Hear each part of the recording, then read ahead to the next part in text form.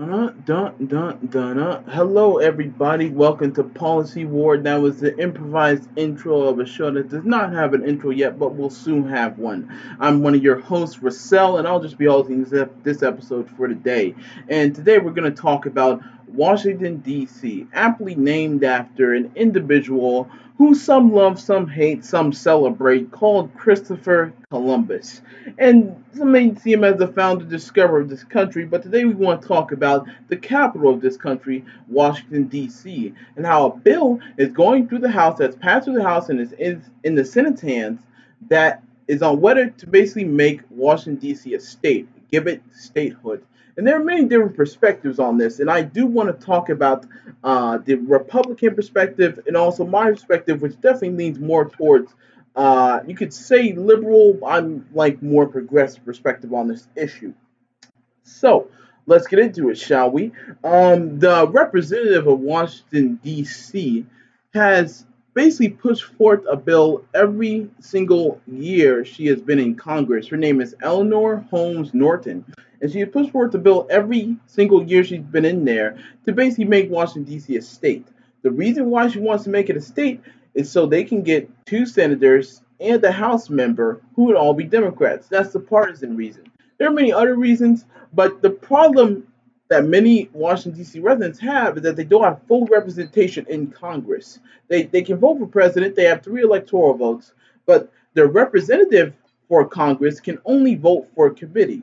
She cannot vote on the floor, which means she cannot vote for a majority of bills, which is a problem, of course. The main reason this bill has not been passed multiple times because Republicans obviously do not want two additional Democratic senators and one additional Democratic House member. Now, I want to bring up some of their counter arguments and then counter argue their counter arguments because I'm getting complex with this stuff. So the first thing they talk about is how Washington D.C. is too small, too small to be a state.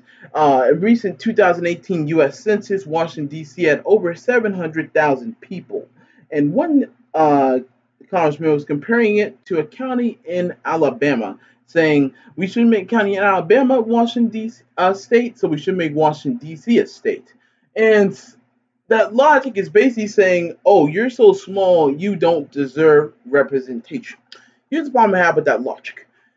Why in the world the places like Wyoming and Vermont, who have lesser populations than Washington D.C., have voter representation? If they're so small, then they shouldn't have a voice in Congress, according to that Republican congressman. It's just insane to me. Just because an area doesn't have that many people doesn't mean the people don't deserve representation.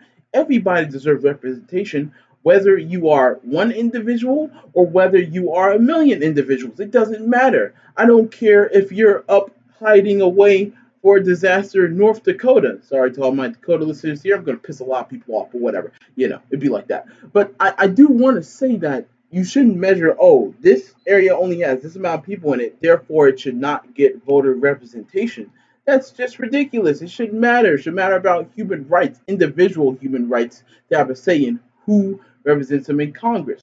Now, the point also needs to be made that in 2018, Washington, D.C. paid more in federal income taxes, than 21 other states.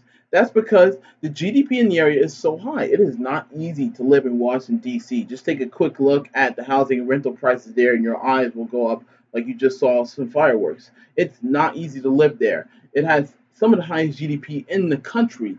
And so, therefore, it's obviously economically strong enough to become a state without having to worry about bankrupting it out like Illinois per se. But you still need to consider the economic perspective. It's stronger than a lot of states. In the human rights perspective, everybody should have a right to vote. If you're going off that philosophy that everybody should have a right to vote, if you live in America and you should have the right to decide who represents you in federal government that can vote on all legislation, not just legislation, that's in committee and then not being able to vote in the House, then you would agree that people in Washington, D.C. do deserve to vote. Now, people also say, I've heard some people on the right say, this is the wrong time to propose this. This is the wrong time to propose this. We're facing a national COVID crisis now, and we shouldn't worry about giving DC representation. This just shows Congress is a bunch of clowns. Now I do partially agree with this position that I believe Congress should give more funding for COVID to regular individuals, bigger stimulus checks. But I also think this is one of the most important times for representation because a Republican Congress and Republican Senate doesn't want to give out any more funding for people. Now they'll give out as much funding as possible to businesses. Look at the Fed, independent organization, but let's be honest, it's a bunch of Republican bankers in there just printing out trillions of dollars. So we need to consider the fact that this is important. Everybody should be represented during these times of crisis the most.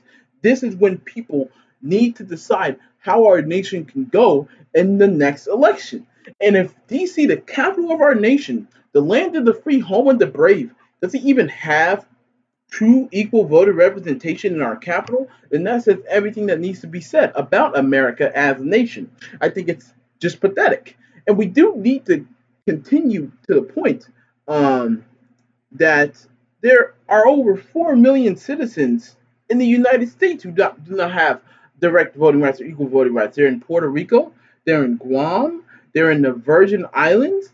The U.S. has plenty of territories that they do not want to have voting rights, mostly because they be democratic, believe it or not. So we do need to consider this beyond a partisan perspective and just on a human rights perspective. What our country is based on is actually no, what the founding fathers sucked on this, but what democracy is based on is people having the right to vote. Okay, we need to stop this rampant voter suppression that is concealing what people actually believe, and that it's just a progressive philosophy, but I believe it should be everybody's philosophy if you want a true representation of what your country wants to enact. Everybody needs to be able to vote. And in the bill, it says, if in the bill that was passed by the House from DC, it says they will be called the Douglas Commonwealth for Frederick Douglass. Lived in the area, a famous abolitionist, wrote a bunch of books off about himself, became famous. I might do that one day, but not anytime soon.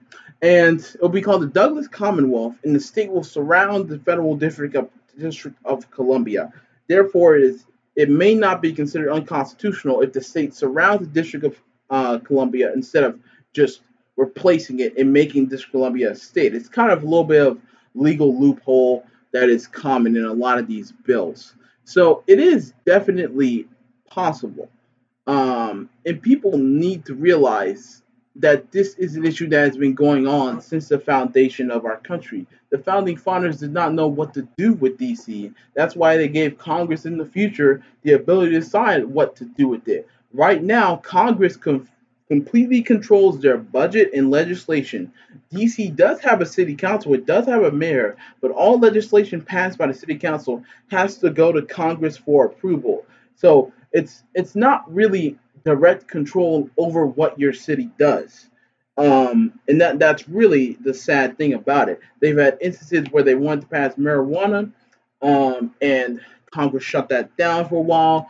They put in place these writers per se who can control the city's budget and basically make it so it's very difficult to enact legislation if you have no money to enact that legislation. So they are definitely controlled by Congress, and it's been like this forever. It needs to end, or else we're gonna still represent our capital as the we're the only place in the American mainland that doesn't have the right to vote for a senator or house member. That's absurd. It's it's it's it's the opposite of a representative democracy, and it needs to be stopped now. And that's all for this episode. I do think there'll be some more future episodes like this where it's just a singular topic discussed by me or maybe another member of a different political philosophy. But just to update you guys, give you an episode for the week, make it a little bit shorter. I hope it went well. Please review us on iTunes if you have an iTunes account, or just like, comment on YouTube. Anything's welcome. We love to see that feedback, and I'll make sure to see you all next time next week. Thank you.